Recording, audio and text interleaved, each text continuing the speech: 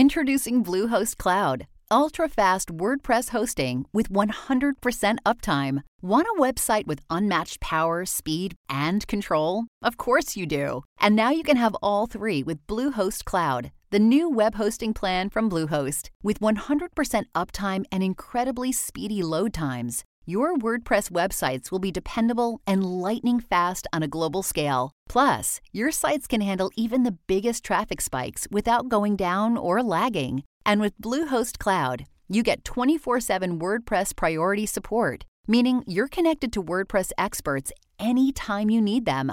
Not to mention, you automatically get daily backups and world-class security. So, what are you waiting for? Get Bluehost Cloud today by visiting Bluehost.com. That's Bluehost.com. When you need mealtime inspiration, it's worth shopping Kroger, where you'll find over 30,000 mouth-watering choices that excite your inner foodie. And no matter what tasty choice you make, you'll enjoy our everyday low prices, plus extra ways to save, like digital coupons worth over $600 each week. You can also save up to $1 off per gallon at the pump with fuel points. More savings and more inspiring flavors make shopping Kroger worth it every time. Kroger, fresh for everyone. Fuel restrictions apply. It was December 23rd, nearing Christmas, 1777. A heavy snow began to blanket Valley Forge, a snow that would continue for 3 days. Only a few log huts were up, others were in various stages of completion. Most of the army was still gathered in the open fields or in the woods or in whatever shelter they could create, huddling near their fires. Most of their waking hours were spent either digging trenches, building earthworks for defense, felling trees for cabins, or traveling with patrols scavenging for food for the encampment. Washington was transferring his quarters to a small fieldstone cottage on Valley Creek, while his personal guard erected shelters nearby. 2 days later, the troops, their wives, their children, and the rest of the Valley Forge encampment filed from their makeshift shelters to receive a Christmas dinner of burnt mutton and watery grog.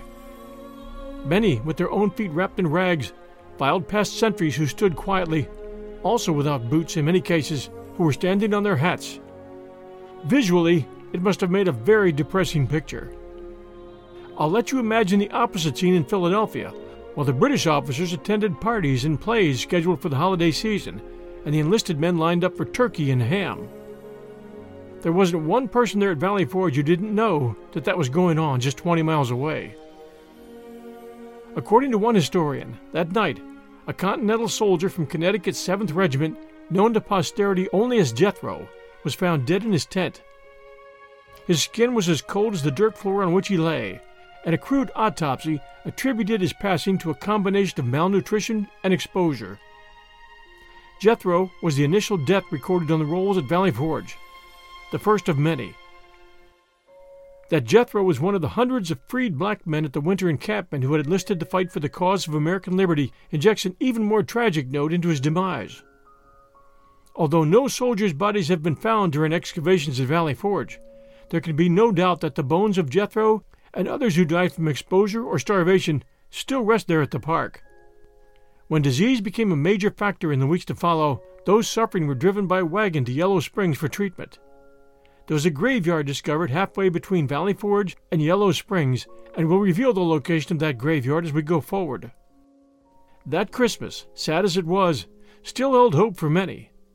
The hardest times, what the Pulitzer Prize-winning historian Joseph Ellis called the existential moment in the war for American independence, was still ahead.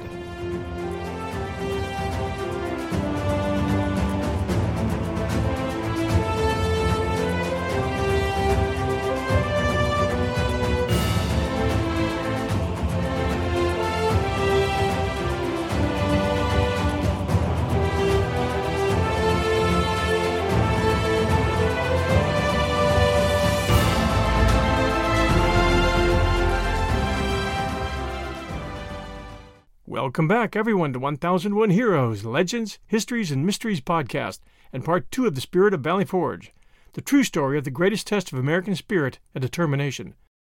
This is your host, John Hagedorn. To bring you up to speed, General George Washington's army of 12,000 has just begun to set up camp at Valley Forge, about 20 miles southwest of Philadelphia. His army is barely outfitted, most lacking shoes or boots, and, sadly, out of food.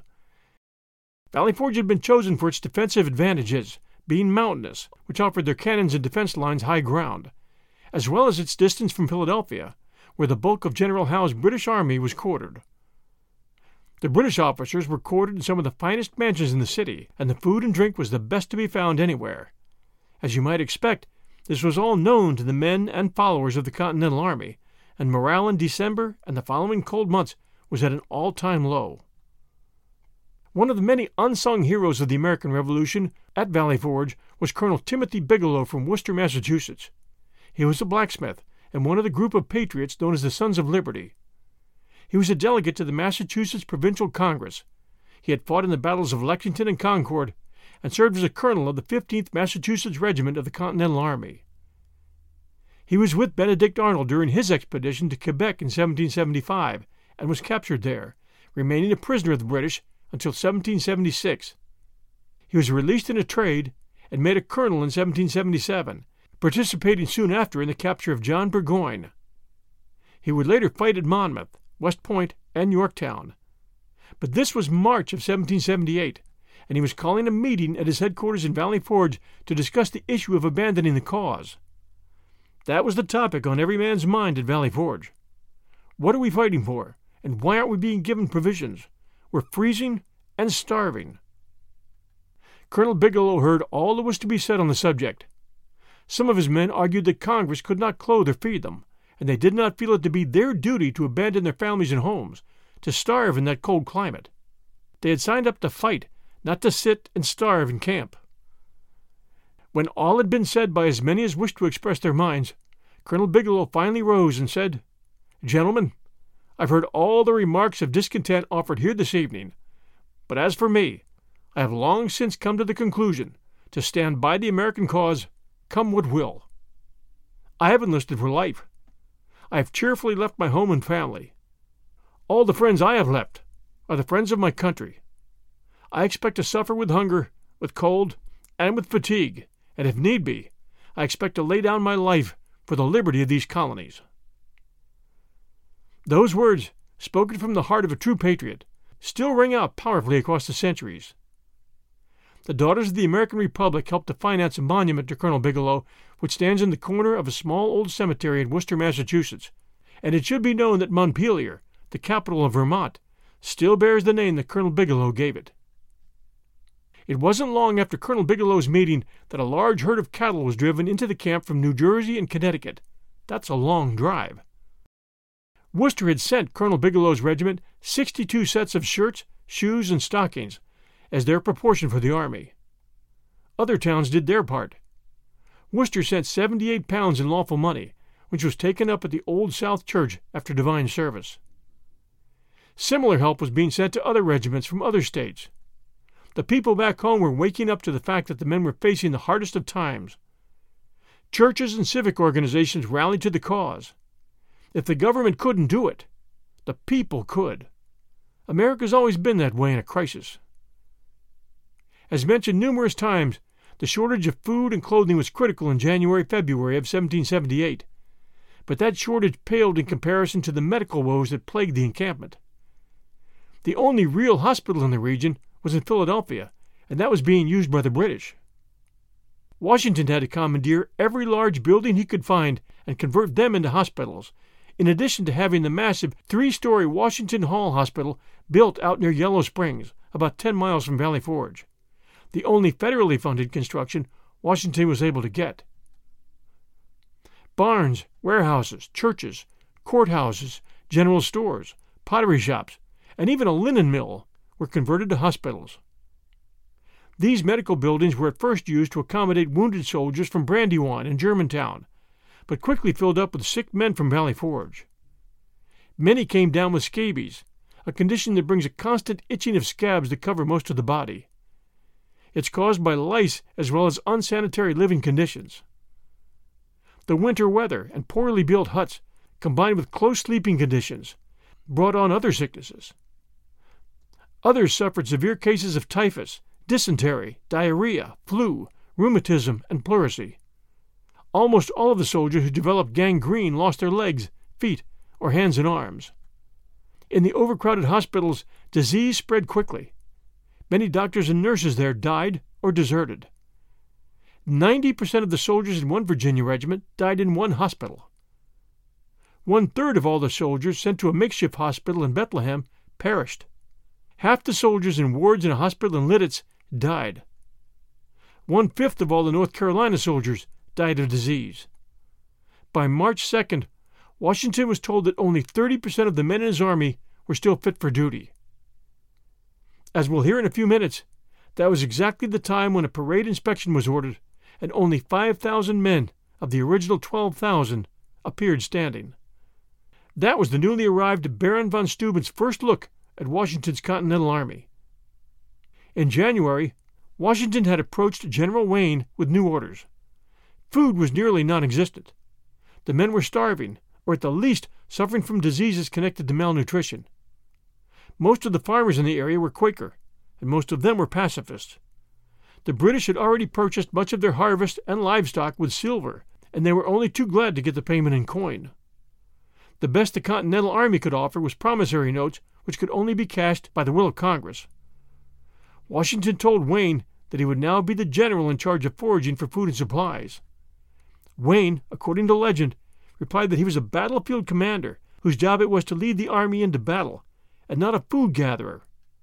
Washington tersely reminded Wayne that if he didn't bring back food and supplies, he wouldn't have an army to lead in just a few weeks. He left him with orders to seize food and supplies at gunpoint if necessary, and to travel with an armed detachment of soldiers on horseback, as well as drovers to load and drive the supply wagons.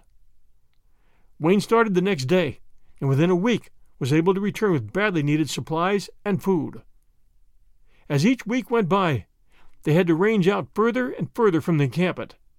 First 20 miles out, then 30, then 50 miles out. Scouts were sent to inquire of certain farms. If they were Tory supporters, nearly all of the stock and food were taken, and just enough was left to get them through the winter.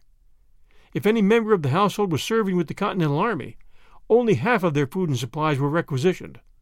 Both sides were given promissory notes redeemable through Congress. Wayne knew that the chance of them ever receiving any payment were slim, but he had an army to feed, and this was war. Wayne had to plan each expedition like a full-blown military exercise. If word leaked out ahead of them what direction they were taking that day, the farmers would drive their cattle, sheep, and pigs far into the woods where they couldn't be found. They'd clean out their smokehouses and bury the contents, and then they'd tell Wayne straight to his face that thieves and raiders had hit them the day before. But Wayne's scouts were well trained and particularly effective at sniffing out allegiances. One scout posed as an itinerant Methodist preacher. Once he had scouted out a likely source, a squadron of dragoons would ride ahead, blocking the roads, and then he and his men would sweep down on the farm before dawn. Their goal? 9,000 pounds of meat per day, on the hoof or smoked and cured. 2 tons of flour, wheat, rye, or oats for the baker, and any dried fruits or picked vegetables they could find, as well as vinegar and sauerkraut for the hospitals. Tools, especially shovels, were desperately needed for the building of huts and fortifications. Morale was at its lowest point in Valley Forge in January of 1778, when Washington received one of his greatest morale boosters with the arrival of Colonel Daniel Morgan and his riflemen from up north. Morgan was a big man, as were the men who fought with him, Virginians, who dressed in woodland garb and carried a vitality and spirit that provided a shot in the arm for the entire camp. Morgan's riflemen were legend in the Continental Army, having been one of the reasons for the Army's stunning victory at Saratoga, and being the first Virginians to fight in Boston. They had started the war as a rowdy and undisciplined bunch, but their expert marksmanship and undeniable courage in the line of fire had made them legend. Washington met with 2 of his most trusted leaders that night, Daniel Morgan and Colonel Greene, soon after Morgan's arrival, and it wasn't long before the conversation turned to General Gates. As the story is told, Washington welcomed Morgan to Valley Forge, and Morgan, glad to have left Gates's command, said of Gates, "That fat little sparrow is not to my taste as a commander." Recognizing the obvious fact regarding officer protocol, that it is improper to allow Morgan or any officer to speak ill of one of Washington's commanders, Washington said, I should like to hear your account of Saratoga, Colonel Morgan. Most of Congress, from what I hear, and much of the nation, feels that Mr. Gates is our best hope for victory." Morgan replied, "By God, the hero of Saratoga? Well, of course it was simple to see how his reputation would come bursting out of that place. He's down there in York right now, no doubt filling them with stories of his grand exploits. And sparrow's too kind a word, George. The man is a vulture. He lives off the efforts of everyone else, keeps himself out of danger while his men do all the work. That little turnip wouldn't know a line of battle if it trampled him under its boots. Hero? The heroes of that fight were Benedict Arnold and Enoch Poor and old Ebenezer Learned. My rifleman played some smart role as well, I'll admit. I had to seek out General Gates to get my order to advance. He was back in his headquarters having a card game with some captured British officer. He would rather spend his day reminiscing with a British prisoner than leading his men into battle. And damned if he didn't come prancing out on the field just when we had the enemy in full rout. Then he began to sprout all this talk. Glorious victory! Hero of Saratoga! I'd like to plant my boot right where he does his best work." Washington was stunned at this outburst, and looking at Greene saw a smile creeping across his face. Greene looked at Washington and said, "Well, General, am I mistaken, or was that a smart bit of fresh breeze that just flew through this place?" As the war continued, Morgan and Greene, as well as Lafayette, Anthony Wayne, and others, would continue to be the bedrock for Washington's command. The three men in whom Washington initially had the highest hopes, Benedict Arnold, Henry Gates, and Charles Henry Lee, not to be confused with Colonel Lighthorse Harry Lee, would be his greatest disappointment. Charles Henry Lee arrived at Valley Forge in April of 1778 with the rank of Major General and an attitude that the Continental Army, commanded by Washington, could never win against the British. Lee was a close friend of Gates and had lobbied Congress for Washington's removal. He bore a grudge against Washington as well, since Washington was chosen over him to lead the Continental Army. Later, at Monmouth, Lee's lack of courage in the face of the Redcoats led to a major rout, nearly losing them the battle, and Washington demoted him on the field of battle, ordering him to leave the command. As for Arnold, you're all aware of the fact that he turned traitor. As to Gates, you've heard that story here in Part 1. The three, Charles Henry Lee, Benedict Arnold, and Horatio Gates, all wittingly at some point did more good for the enemy than for the Patriots. Not that there weren't other traitors, like Dr. Benjamin Rush, but they're another story for another time. One more word about Nathanael Greene. By mid-January, it was patently obvious that the Army needed a quartermaster general who could function in Congress to get the wheels moving, literally, to bring desperately needed supplies to Valley Forge. Washington went to Greene, and Greene volunteered. He arrived in York with a bang. He would not accept no for an answer. He had no patience for bumbling and bickering, and immediately earned respect from the majority of Congress as a can-do leader. But respect wasn't all he earned. He also freely expressed his opinion of Washington's good leadership skills, and went to work destroying many of the lies which had been created by Conway and Gates. Greene turned out to be the one-man sledgehammer which was needed to knock loose the rust in Congress. An unsung hero of Valley Forge, if there ever was one, was Greene, a well-known hero of the Revolution. Things finally started happening for Washington. The talk stopped in York. The festering boil that the Conway cabal had created quietly melted away. Food and supplies started coming to Valley Forge, and by April, a bakery employing 25 men and headed by a Philadelphia entrepreneur named Ludwig made good on Washington's promise to bring a pound of bread a day to his soldiers. Ludwig's story is out there in book form if you search. And by the way, there's a statue of Major General Nathanael Greene in Washington, D.C., erected in 1979, as one of 14 revolutionary statues built in recognition of 14 of the men who aided most in the cause of liberty. Greene has another one standing in Johnson Square in Savannah, Georgia, which was completed in 1830. We'll return with more stories from Valley Forge right after these sponsor messages. Hey, it's Kaylee Cuoco for Priceline. Ready to go to your happy place for a happy price? Well, why didn't you say so? Just download the Priceline app right now and save up to 60% on hotels. So whether it's Cousin Kevin's Kazoo Concert in Kansas City, go Kevin, or Becky's Bachelorette Bash in Bermuda, you never have to miss a trip ever again. So download the Priceline app today. Your savings are waiting. Go to your happy place for a happy price. Go to your happy price, Priceline. Another day is here, and you're ready for it. What to wear? Check. Breakfast, lunch, and dinner? Check. Planning for what's next and how to save for it? That's where Bank of America can help. For your financial to-dos, Bank of America has experts ready to help get you closer to your goals. Get started at one of our local financial centers or 24/7 in our mobile banking app. Find a location near you at bankofamerica.com/talktous. What would you like the power to do? Mobile banking requires downloading the app and is only available for select devices. Message and data rates may apply. Bank of America N.A., member FDIC. And now, back to our story. I'm going to get to Baron von Steuben's arrival at the Valley Forge encampment and his impact on the organization and fighting ability of Washington's army in just a few minutes. But first I wanted to share a story about Washington that few people know. This one doesn't involve Valley Forge, but it does tell us a lot about the kind of man Washington was and why his men respected him so much. George Washington was known to have been a man who loved dogs and owned many. He was an avid hunter, and most of his dogs were hunting dogs. The Marquis de Lafayette was known to have sent 7 staghounds to George Washington as a sign of friendship. Photos and paintings of this breed show a likeness to what we know today to be greyhounds. In colonial times, these dogs were great hunters, but they were bred to hunt via speed and sight, and scent wasn't the key to their hunting ability. Sweetlips, Scentwell, and Vulcan were the names of 3 of Washington's staghounds. Washington also owned black and tan coonhounds. These dogs were scent hounds, and those whose names were known were called Drunkard, Taster, Tippler, and Tipsy. There is a story to how and why he gave them these names, but I'll have to save it for another day. One source says that Washington bred the black and tan coonhounds with the staghounds, which may have resulted in America's first foxhounds.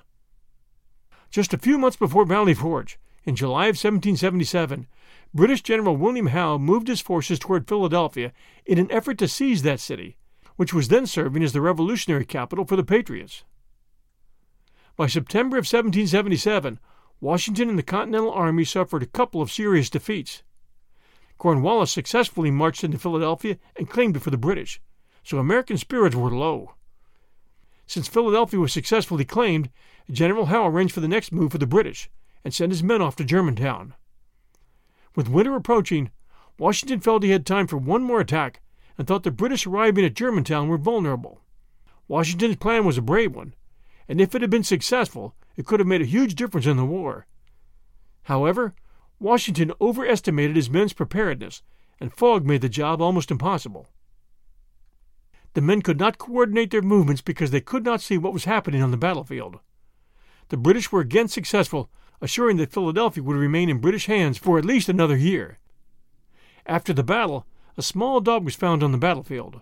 One of the American soldiers picked up the dog and saw from his collar that he belonged to the British General Howe. The men took the dog to Washington and asked if they could hold the dog in retribution for their defeat at the hands of Howe's men. But Washington said no. The dog was an innocent victim of war and held no responsibility for the war or its outcome. He knew all too well how strong the relationship is between a man and his dog. Showing his true character, he arranged for a messenger to return the dog to Howe with a 2-line letter. The letter read, "General Washington's compliments to General Howe, does himself the pleasure to return to him a dog which accidentally fell into his hands, and by the inscription on the collar appears to belong to General Howe." This story can be fully documented as a draft of the note still exists. It is written in the handwriting of Washington's aide-de-camp Alexander Hamilton, and the note can be found in the Washington Papers at the Library of Congress. There's a wonderful children's book out there about General Washington returning Howe's dog, written by an author named Frank Murphy, who does a lot of great historical children's books. And we'll be talking with Frank here the 3rd week of July, so make sure to tune in for that episode at 1001 Heroes. Getting back to Valley Forge, there are a number of statues and monuments in Valley Forge Park, but one of my favorites was the one of Baron von Steuben, which, during my days as a youth exploring the park, was located on Outer Line Drive, just past the Anthony Wayne statue, which overlooks Anthony Wayne Hill. I understand it was moved some years ago to a different location within the park, one which allows von Steuben to watch the parade ground, where he was known to drill military formations with the pride of a proud father and teacher, and his statue reflects that. His statue stands 8 feet tall, and he must have seemed 8 feet tall at times to those young recruits who learned so much from him. And I'm not joking about his being a proud father. He never married, and after the war he actually adopted 2 young Continental soldiers who served under him at Valley Forge and Monmouth. That story to come in a little while. Von Steuben arrived on February 23, 1778, with Benjamin Franklin's letter of recommendation in hand, and made an immediate and lasting impression on Washington. Washington met him on the parade field on horseback, watching the strangely dressed entourage of assistants being led by von Steuben, who was a big man, big enough that a large, flat disc, which was actually a medal the size of a pie plate, did little to cover the expanse of his chest. All of his men wore uniforms and were dressed smartly.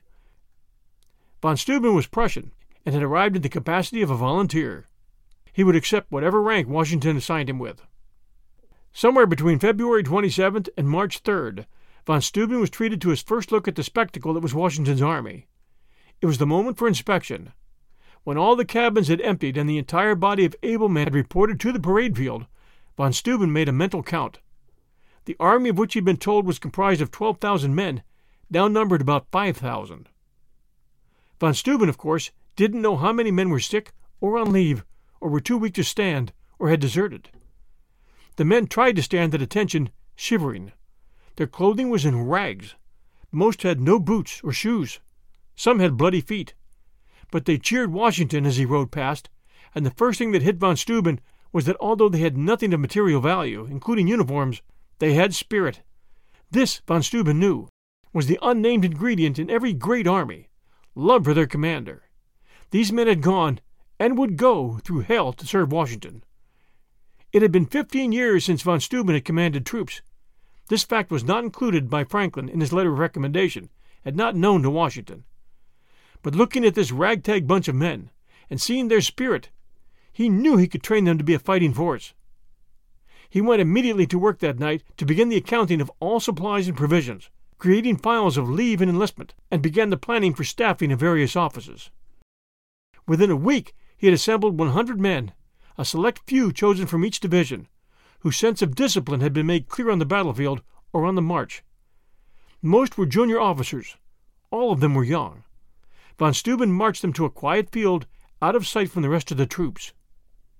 He lined them up in a column of 2, riding his horse down alongside them, trying not to notice their sad lack of clothing. Behind him Captains North and Walker, both of whom had grown up around German farms and could translate German. He rode again up to the front of the column, sat up stiffly from his horse, and said to Captain North, "Line of battle, with all haste."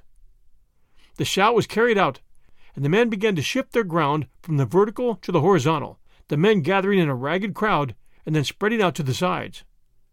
Within a minute or more they were facing him in 2 wide rows, and then the men began pulling themselves close to each other, eliminating any gaps in the line. They were looking at him now with satisfied smiles, and he showed no change of expression while saying, "Return to column of march." The men began to shift again, but now the lines collapsed into a stumbling mass, one man falling and knocking another to the ground, all along both lines. Realizing how ridiculous they must have looked, some of the men started laughing, even pitching snowballs at one another. Through his translators, von Steuben announced, "Men, if this had been a battle, you would not be so concerned with repeating this move. You would all be dead, probably by the bayonets of the Hessians." The laughter stopped. Von Steuben turned to his aides, Captain North and Captain Walker, and ordered, "Assume a position at the head of each line." Then he ordered the men, "You will follow the steps of the man in front of you. When he turns, he will pivot sharply. You will do the same. When he stops, you will stop. When he resumes his march, you will resume yours, and not until then. Captains North and Walker will begin the shift. From column of march to line of battle. Now!" The 2 aides made their turns. The men closed in behind, following.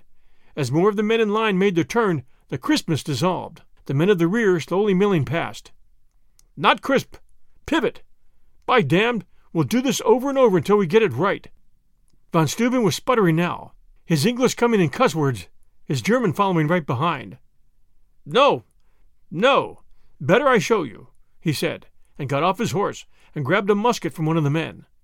He saw then the rusty bayonet, then, worse yet, a rusty barrel. Von Steuben exploded. "This is a disgrace. Before you will complete these lessons, you will learn to care for your weapon. A bayonet is not a tool for you to roast your supper." He pulled the musket close to his chest. "Now you will march. Now comes the order to halt." He showed them. "Now the order to shift to column. Like this. Pivot, turn, crisply." He made the move again, swung his musket up to his chest, and marched with a high swift kick, prancing his way across the field, looking every bit like a professional soldier. He stopped and stood stiffly in the field, in the snow. "You are facing the enemy. You will wait for the order. The officer will give you the order to load. Thus." He reached into his belt, pulled an imaginary musket ball out of his cartridge box, and went through the motion of loading the musket. "See! The officer will now order you into a firing position." He dropped to one knee and raised his musket to his shoulder. "Fire! Bang! Now the enemy is fleeing before you. Your officer orders, charge bayonets." Von Steuben jogged then forward through the snow, his musket pointing straight ahead and making a high-pitched scream, while imitating an enemy being bayoneted. "Now the enemy has been defeated. He could not stand up to your discipline."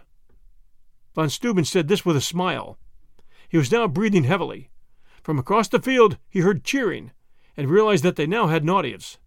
The cheering spread to the men around him. He handed the musket back to Walker and remounted his horse, which Captain North was holding. "This amuses you gentlemen. Enjoy your moment of brevity," he said in Prussian, as his aide Peter and the lead officers translated. "But you will perform this drill 100 times, 1,000 times. When you leave this field, you will perform it in your dreams. You will march these steps in your mind while you eat, and when you prepare for each day. When I release you to your regiments, you will perform this in front of your men, and you will be the teacher. I assure you, Howe's men can perform this at night in their sleep. If you don't think this is important, then you will die fighting. Without drill, an army is nothing more than a mob. Without drill, a soldier is a musket with one ball. When that ball is discharged, there is nothing remaining. That is when you die at the point of a bayonet. Have any of you ever participated in fisticuffs?" Several hands came up. "I will tell you something to remember. If you ever find yourself in a fist fight, remember this drill. Why?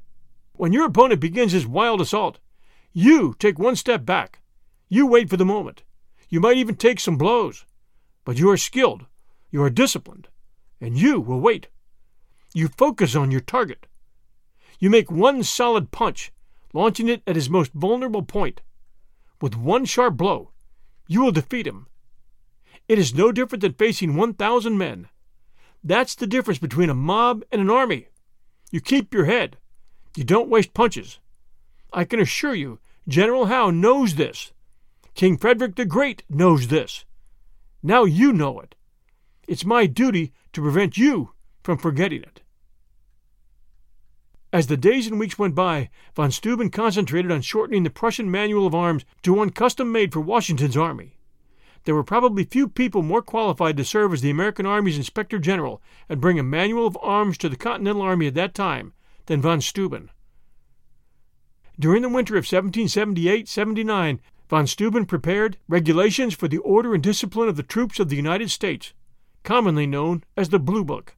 Its basis was the training plan he had devised at Valley Forge.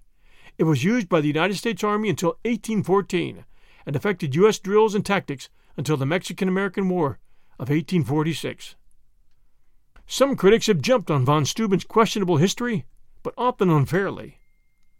This is von Steuben's true background. Born into a military family, Steuben was exposed to war from an early age. At 14 years old, he observed his father directing Prussian engineers in the 1744 siege of Prague. At age 16, he enlisted in the Prussian army, which was considered the most professional and disciplined army in Europe. During his 17 years of military service, Steuben took part in several battles in the 7 Years' War, rose to the rank of captain and became aide-de-camp to Prussian King Frederick the Great, who was renowned for his military prowess and strategy.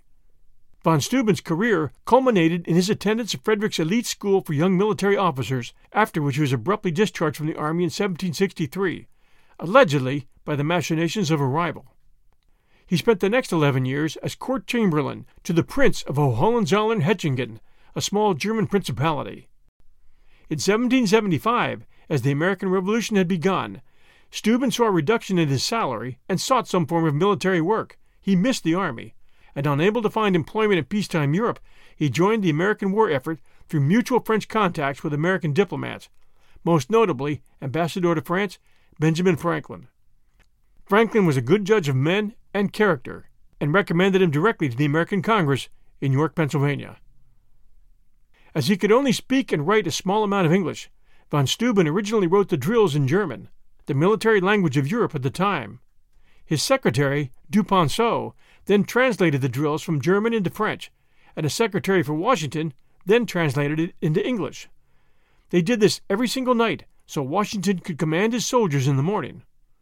Colonel Alexander Hamilton and General Nathanael Greene were of great help in assisting Steuben in drafting a training program for the Army. The Baron's willingness and ability to work with the men, as well as his use of profanity in several different languages, made him popular among the soldiers. Steuben introduced a system of progressive training, beginning with the School of the Soldier, with and without arms, and going through the School of the Regiment. This corrected the previous policy of simply assigning personnel to regiments. Each company commander was made responsible for the training of new men, but actual instruction was done by sergeants specifically selected for being the best obtainable. In the earlier part of the war, the Americans used the bayonet mostly as a cooking skewer or tool, rather than as a fighting instrument. Von Steuben's introduction of effective bayonet charges became crucial. In the Battle of Stony Point, as in the Battle of Yorktown, Continental Army soldiers attacked with unloaded muskets and won the battle solely on Steuben's bayonet training. The first results of von Steuben's training were in evidence at the Battle of Barren Hill, May 20th, 1778, and then again at the Battle of Monmouth in June of 1778. Von Steuben, by then serving in Washington's headquarters, was the first to determine that the enemy was headed for Monmouth. We'll get to the Battle of Monmouth in just a few minutes. You are going to want to know just how valuable von Steuben's drills were to the winning of the Revolution. A little more on von Steuben. In 1780, he sat on the court-martial of the British Army officer Major John André, captured and charged with espionage in conjunction with the defection of General Benedict Arnold. Von Steuben later traveled with Nathanael Greene, the new commander of the Southern Campaign. He quartered in Virginia, since U.S. supplies and soldiers would be provided to the Army from there. Von Steuben would help in the defense of Virginia, fighting the delaying action in the Battle of Blandford. That, by the way, was then under the command of Major General Lafayette. During the spring of 1781, he aided Greene in the campaign in the South, culminating in the delivery of 400 Virginia Continentals to Lafayette in June. He was forced to take sick leave, rejoining the Army for the final campaign at Yorktown, where his role was as a commander of one of the 3 divisions of Washington's troops. In 1783, General von Steuben joined General Knox at Vale's Gate near West Point, and in early 1783 moved to the Verplanck homestead at Mount Julian, across the Hudson River from Washington's headquarters in Newburgh. Steuben was there when Washington demobilized the Army in 1783, and was working to aid then in the defense plan of the new nation. He was discharged from the military with honor on March 24, 1784. And here's one more fact about von Steuben that very few people know. He had arrived in the United States with his 17-year-old secretary, Peter Stephen Duponceau. At Valley Forge, he formed close relationships with Captains Benjamin Walker and William North, then both military officers in their 20s. Von Steuben formally adopted Walker and North and made them his heirs. Von Steuben had never married and had no children, and he did not care much for his European relatives. Thus, he left his estate to his companions and aides-de-camp, Walker and North, with whom he had, he said, father-son relationships, treating them as surrogate sons. A third young man, John W. Mulligan, who also considered himself one of von Steuben's sons, inherited his vast library, his collection of maps, and $2,500 in cash. Following von Steuben's death, North divided the property bequeathed to him among his military companions. We'll get to the fruits of von Steuben's training a few minutes from now, as Washington's army packs up in June and begins to follow General Clinton's army as it leaves Philadelphia, minus General Howe, who has returned to England to face his critics, who believe him a failure for not being able to crush the rebellion in America. Earlier in our story, I mentioned the graves and ghosts of Valley Forge.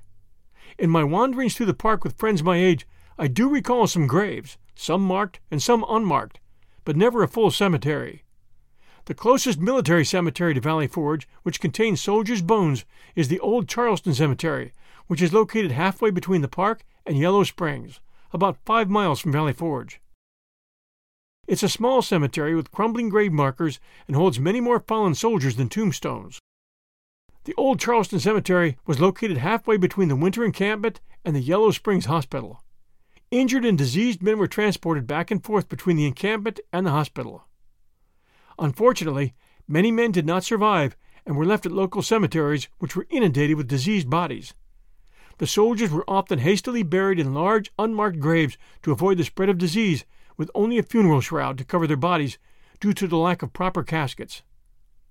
The unmarked graves of the fallen were thought to be lost forever until a hand-drawn map of the cemetery turned up in a wall at the Chester Springs Hospital during the early 1800s. Another area, also acknowledged as the camp burying ground, was south of Route 23 near the sites now known as Varnum and Huntington's Quarters, where a lone headstone marked with the initials J.W. appeared to stand among many other unmarked graves. The other supposed burial ground was within the arc made by the Outer Line Drive as it winds downhill from Wayne's Woods. An 1898 letter described how this sloping ground had been eroded to reveal the knee bones of soldiers buried in a crouched position. A nearby monument on the right or east side of South Outer Line Drive, if traveling north, marks this area for the unknown soldiers buried at Valley Forge. This small cemetery has only 2 marked graves and seems to be abandoned and definitely in an out-of-the-way place as the rest of the world has grown round this area. There is no cemetery sign, nor is there an official name for this graveyard. The graves are located at the northwest corner of Wayne's Woods, for those of you who are visiting. The graves are 221 feet to the west of the Unknown Soldiers Monument, just at the edge of the wood line. There is a fence on the outer border. There is also a virtual catch which represents this burial ground called Forgotten Monument. Parking is available east back at the Anthony Wayne Monument at Anthony Wayne Hill, and it's about a 10-minute walk. In 1901, the National Society of the Daughters of the Revolution of 1776 raised a shaft near the lonely J.W. headstone, which had by then been identified as John Waterman's headstone. Still popularly called the Waterman Monument, this was really dedicated to all the soldiers who sleep in Valley Forge. The Valley Forge chapter of the DAR erected a second monument to the dead in 1911 below the hill surmounted by Wayne's Woods. The monument which represents this burial ground was erected in 1911 by the Valley Forge chapter of the DAR, and it reads, "In memory of unknown soldiers buried at Valley Forge, 1777-1778, erected by the Valley Forge chapter of the Daughters of the American Revolution." The Victorian interest in graves naturally led to the creation of Valley Forge ghost stories. Since 1895, there have been reports of ghostly campfires, and the spirits of Revolutionary soldiers were said to be visible on hillsides on stormy nights. As a boy, I never saw those ghostly spirits. Every summer, though, I was treated to a packed Valley Forge encampment, as the Boy Scouts of America used to use it as one of their East Coast summer encampments. Of course, some of us locals couldn't resist nightly visits to some of those tents. Other graves were identified in the 1930s by the Veterans Graves Registration Division of the WPA, the Work Progress Administration, though the basis for their identification is today unknown. As late as 1975, when the Veterans Administration considered locating a cemetery at Valley Forge, it was still believed that digging new graves might disturb the unknown resting places of Revolutionary soldiers, so no one has any idea of how many men are actually buried there. The graves and ghosts of Valley Forge remain one of the park's most interesting mysteries. I mention them in this story to honor the unnamed for their sacrifice and the sacrifice of their brothers in arms, which ultimately paid for our freedom today. Meanwhile, the training and discipline were continuing through February, March, and April of 1778. The biggest shot in the arm for Washington was France's signing of the Treaty of Alliance and Treaty of Amity and Commerce on February 6, 1778, Word of that spread like wildfire through the encampment, and morale was given a huge boost. With France behind them, they had a chance. Along with their new spirit, the weather slowly began to warm. The Schuylkill River ice floes started breaking up in late March, early April, allowing supplies to arrive by river from Reading, Pennsylvania. Shad began to run in the river, and the men were feasting on fish. On May 3rd, Washington ordered all troops to bathe in the cold river for no more than a few minutes, as he believed that a prolonged exposure to water could increase the chance of sickness, while at the same time believing that at least one dip was needed to wash off the filth. At the same time, details were formed to remove dead carcasses and clear the walkways and streets within the encampment. The cabins were ordered cleaned and aired out, and a sense of order was restored. Von Steuben was busy drilling the men on marching in column and forming and reforming lines. This they had to get perfect before the lessons in firing could come. When the right time came, he asked his 100 corps officers, "How many of you can claim with certainty that you have ever actually shot an enemy you were looking at?" According to this story, several dozen hands went up. Many others did not. He continued, "It is disciplined fire, concentrated on a single point, that wins the fight in an open field. All of you firing together at my command. First one rank, and then as you reload, the other. And by God, you will at least fire 2 rounds per minute, every one of you. That means every 15 seconds your 2 lines will sweep the field before you." And he gestured toward the open field. 15 seconds. That means never again will you shoot, and then before you can reload, the enemy comes upon you with bayonets. For as one line reloads, the second line stands ready to smash down any attempt by the enemy to charge. Do you understand that? Do you see that? Turn your back, and you die. Fire out of turn, and you die. You must hold the line. You fire when ordered. "I still like to do my fighting hunker down," said one soldier. "Safe behind a wall or a tree." Von Steuben looked at the soldier and nodded. "How many fights have you been in?" he asked. "I was at Paoli." "And how many of your comrades were bayoneted to death while trying to hide behind a wall or a tree?" There was no response. Von Steuben stepped closer to him and spoke loud enough for all to hear. He wasn't trying to embarrass the man. He was trying to teach him. "I understand how you feel," he said. "Believe me, I do. I fought in the 7 Years' War. I faced enemy lines at 50 paces and had to stand firm and not flinch. If we broke or laid down, they would have slaughtered us like sheep. In such a fight, there is only one way to fight back. You hold your line. You hold your line." The words came out crisp and clear. The men nodded. They were getting it. "Hold your line, and then give back to them as hard as they hit you. This is a battle of nerves and endurance. Let one hand feel that it is stronger in courage, in firepower, in its will to stand and deliver, and I promise you, men, the other hand will weaken, collapse, and run away. In 1 month you'll be ready. Then you'll teach your comrades. We may have shared some laughs today, but tomorrow all that changes. Step out of line tomorrow, and I'll break a damn stick over your heads. If you waste my time, or will not learn, I'll replace you with someone who can do the job. Do we understand each other? We have 1 month to teach you what takes a year to teach a Prussian soldier. I think you're made of sterner stuff than those Prussians who some of you fear. In 1 month, you'll be ready to face the best of them. But it will take everything you've got. Dismissed." Von Steuben walked to his horse and rode off with his staff and Azor following. Then came June. The Marquis de Lafayette, with his money and with French troops, had arrived. Now Count d'Estaing, with his powerful fleet, were in the American waters. And now in June, General Gates, with the remainder of the Northern Army, had arrived to join the army of Washington. Washington's spies in Philadelphia brought him news that Howe had tendered his resignation, and General Clinton was now commanding the forces in Philadelphia. And he was leaving Philadelphia, headed for New York. New York, which was feeling very vulnerable to attack. There were only 5,000 British troops now in New York City, and no one was sure how many men Gates commanded in northern New York. One thing was sure: since the American victory at Saratoga, the tide had swung to the rebels. More men were signing up. The Loyalist presence was dwindling, and now France had thrown its weight behind the upstart rebels. The day that the English abandoned Philadelphia, on June 13, 1778, the American army marched out of Valley Forge to shadow the British, waiting for any opportunity to strike and fight. The route they were to take led to Trenton, New Jersey, and the future of the Continental Army lay solidly in their hands.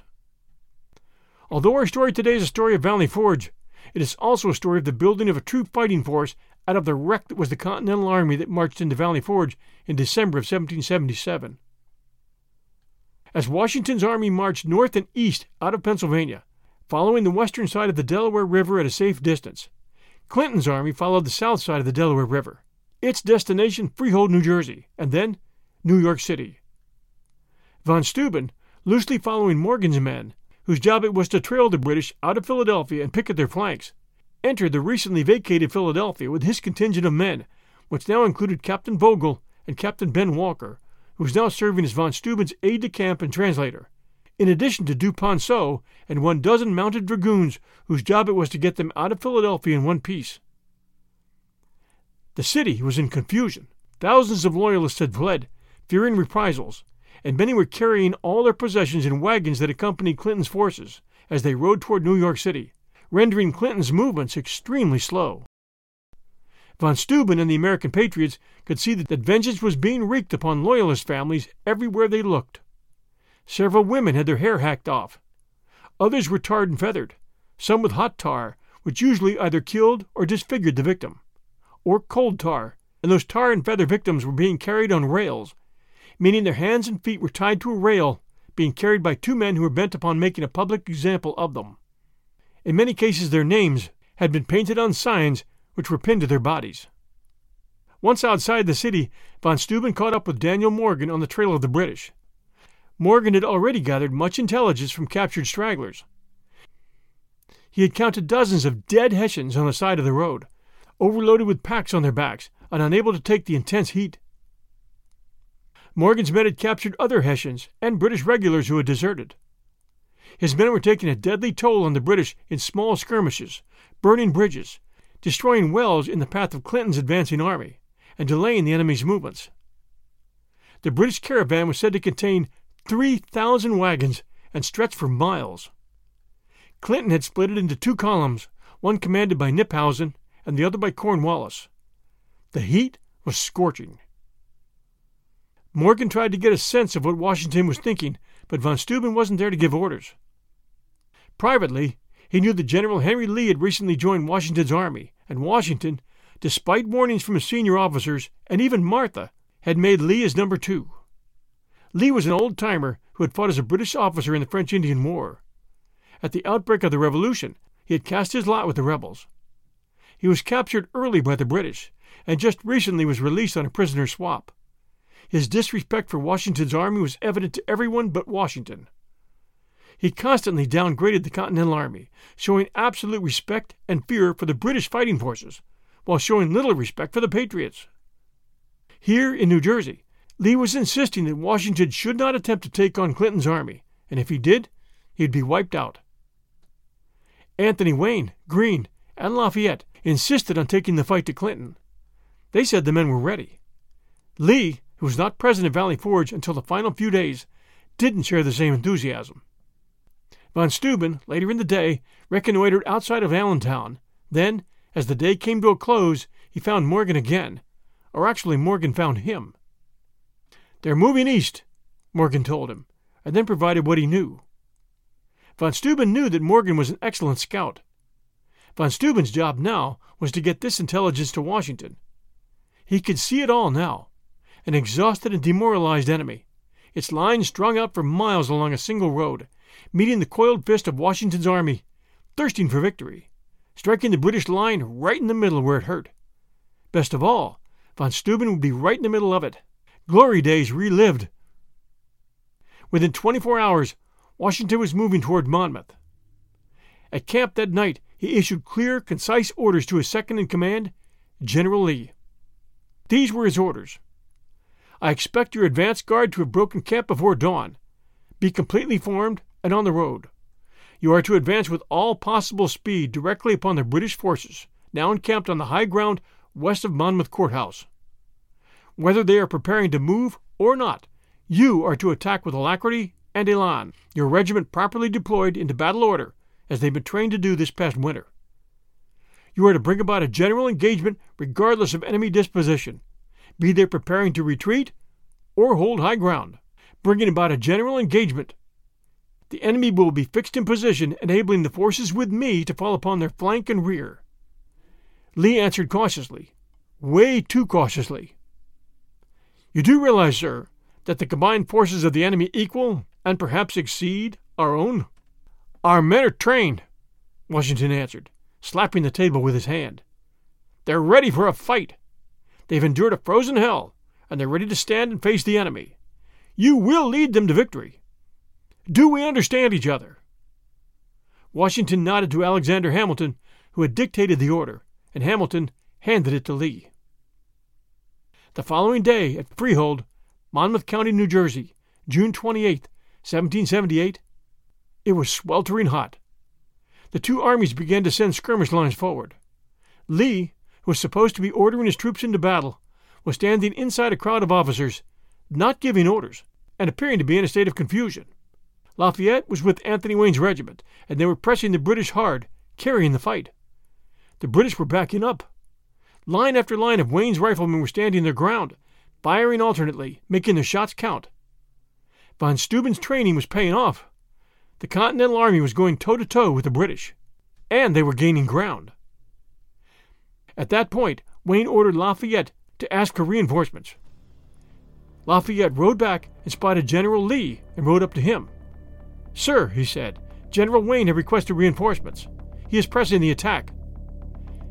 Lee seemed strangely calm at that moment and looked past Lafayette like he didn't exist. "Where is General Scott?" he asked. "Did he not receive my order to march to the left?" All around Lee, aides were scrambling in and out seeking orders and getting none. Confusion reigned all around Lee, who seemed calm but totally clueless. Lee then turned to Lafayette, finally recognizing him. "Did you say Wayne? What is he doing out there? Did I not order him to pull back? He is certainly too far in advance." Lafayette looked at Lee with shock and disbelief. "General Lee, Wayne's brigade has driven the enemy. If we provide reinforcements, he is certain to carry that part of the field. General Knox's cannon are in a perfect position for him right now. They must be protected." Lee seemed speechless. By now Lafayette was shouting at him, "Sir, we must move closer. The enemy is sure to counterattack. We must move closer now." Lee stared past Lafayette into the smoke. He muttered, "We must retreat. We cannot stand against them. We must retreat." He was shaking his head sadly. Lines of men began to break. Officers tried to stop them, asking, "Why are you running? Who told you to retreat?" "General Lee did, sir," was their answer. Then Washington, moving toward the front, began running into soldiers who were literally running away from the fight. He stopped one of them and asked why they were running. "Order, sir. General Lee has called for a retreat." Washington was enraged. He soon found Lee. Lee's face was expressionless. He was a man in shock. Washington shouted at him, "What is the meaning of this? Why are these men retreating? Why is there such confusion?" Lee stared blankly at him, seeming surprised that Washington was shouting at him, and then turned in his saddle, trying to find the words to speak. Washington was red-hot with anger. "What have you done, Mr. Lee?" Then Lee smiled. A sarcastic look came to his face. He said, "There's no confusion here. There's been considerable difficulty this morning arising from disobedience of my orders. Sir, I have received contradictory intelligence. The enemy has confounded my every move. The officers in my command have failed me in every respect. The ground over which the fight is to be made is wholly unacceptable. It's a plain so large that no army can make a show for itself. The enemy's grenadiers shall surely have destroyed us. As you know, sir, this entire operation was taken against my opinion." Washington gripped his reins tightly, glaring at the man's smugness, despising all the excuses. He wanted to dismount, grab Lee by his scrawny neck, and twist his head off. Instead, Washington said to Lee, "Mr. Lee, as of this moment, I'm relieving you of your command. You'll place yourself at the rear of this column. Now! Washington then reined his horse around and rode toward the front, finding General Wayne and Lafayette and ordering them back into the fight. Within a half an hour, Wayne's men, firing and reloading as a disciplined unit, completely destroyed the King's best cavalry unit as the fight and the hot day wore on. Knox's guns poured devastation onto the British, while Greene's men, Sterling's regiment, and Morgan's men, with von Steuben fighting in the thick of it, fought the British to a standstill. Had it not been for Lee's traitorous actions, they would have won a decisive victory by that night. As it was, they owned the field by nighttime. The men slept. The wounded were cared for. The next morning, the 29th of June, Washington's troops woke early and returned to the field, finding only the bodies of British soldiers and horses lying all around the battle area. The British had retreated during the night. Washington's army had stood up against what was then the most powerful army on earth and owned the field at the end of the fight. The fight at Monmouth Courthouse had been a test of von Steuben's training and American courage, and from this test a new army would emerge. The British had taken a beating at Monmouth Courthouse. Clinton's army had retreated to New York, and Washington's spies in New York delivered the news to him that British strength had been reduced by 2,000 men. Half of that number were casualties from Monmouth, but far worse for the British was the fact that the Hessians had deserted in astounding numbers, many slipping back to small German communities in Pennsylvania. With the British off the mainland in the northern half of the colonies, the farmers were supplying the Continental troops again. There was much more war to come, but from Valley Forge onward, the men who were fighting it knew in their hearts that it could and would be won. The National Memorial Arch is inscribed in many locations. On the front of the memorial is that quote from George Washington's letter to Governor George Clinton while at Valley Forge. Naked and starving as they are, we cannot enough admire the incomparable patience and fidelity of the soldiery. Located within the arch of the monument is a quotation from a speech given by Henry Arnett Brown, an American writer and orator. Brown gave his speech at the 100-year anniversary of Valley Forge.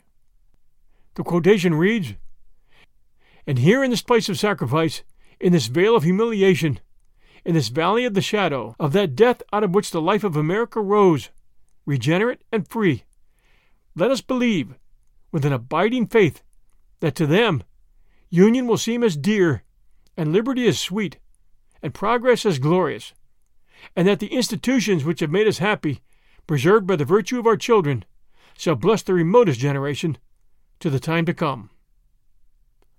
Also located on the back of the monument are the last names of the American generals during the Revolutionary War. Commander-in-Chief, George Washington. Major Generals, DeKalb, Mifflin, Greene, Steuben, Lafayette, Sterling, Lee, Sullivan.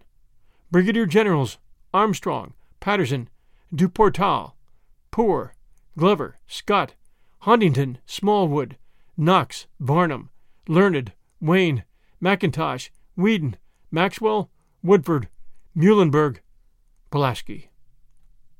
As a footnote, we often get our history from family records, and we add this brief description of Colonel Bigelow's role in the Battle of Monmouth Courthouse for historical interest. You might recall Colonel Bigelow from earlier in the story. The Battle of Monmouth, so called by the Americans, was fought in Freehold, Monmouth County, New Jersey, situated 35 miles southeast from Trenton. The commander-in-chief had detached 2 brigades to the support of General Wayne, who had been sent on as a vanguard, and had already come up with the British rear. These 2 brigades were commanded by Generals Lee and Lafayette. At this time, Colonel Bigelow was under the command of General Lafayette. This vanguard of the American army had so severely galled the rear of the British that General Clinton resolved to wheel his whole army and put the Americans to flight at the point of the bayonet. For a short time, the conflict was severe.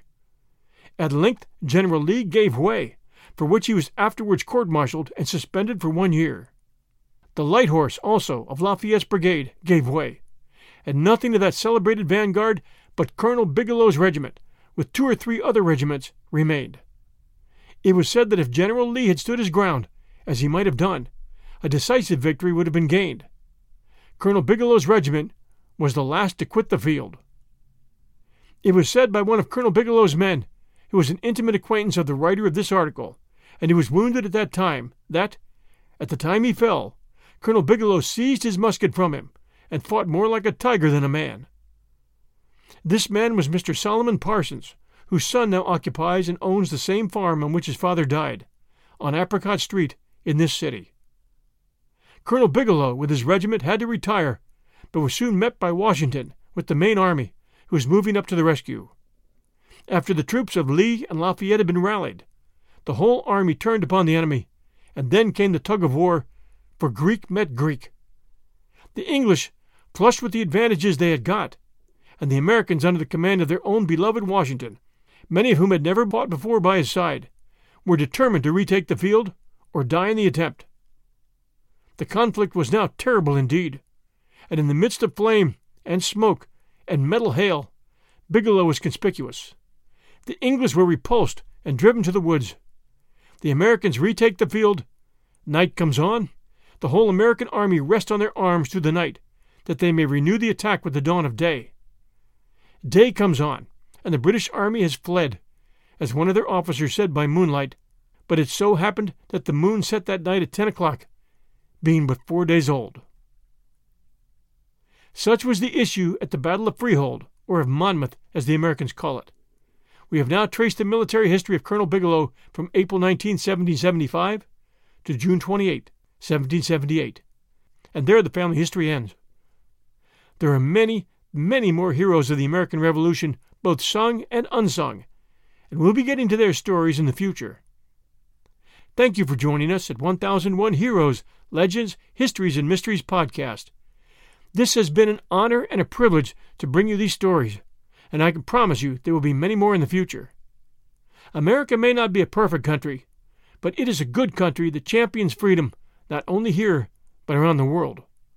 Learning American history, true American history, should be the goal of every man, woman, and child who lives in and enjoys the freedoms that our forebears fought for and often died for. Their names and their stories are important, and they matter. God bless those who have fought and continue the fight to keep us free. We'll be back next week Sunday night with a brand new story. Between now and then, please take a moment to share this show with a friend and send us a review. This is your host and storyteller, John Hagedorn. Thank you for being here on this journey with us.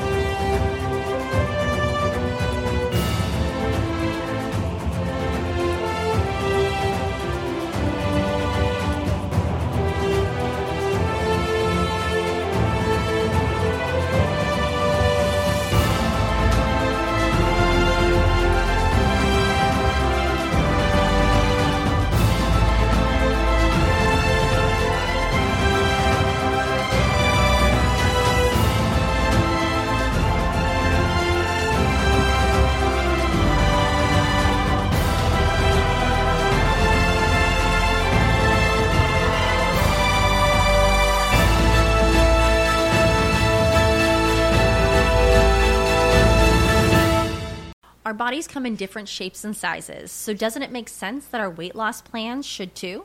That's the beauty of Noom. They build a personal plan that factors in dietary restrictions, medical issues, and other personal needs so your plan works for you. Noom doesn't restrict or shame when you want to treat yourself. Their flexible program focuses on progress instead of perfection. You don't have to give up carbs or anything. And with their daily lessons, you can learn something new about your food choices every day. After just a few days of using the app, I learned how to recognize cues for overeating and how to choose the right foods to feel full. Stay focused on what's important to you with Noom's psychology and biology-based approach. Sign up for your trial today at Noom.com. That's Noom.com. And check out Noom's first ever cookbook, The Noom Kitchen, for 100 healthy and delicious recipes to promote better living. Available to buy now wherever books are sold.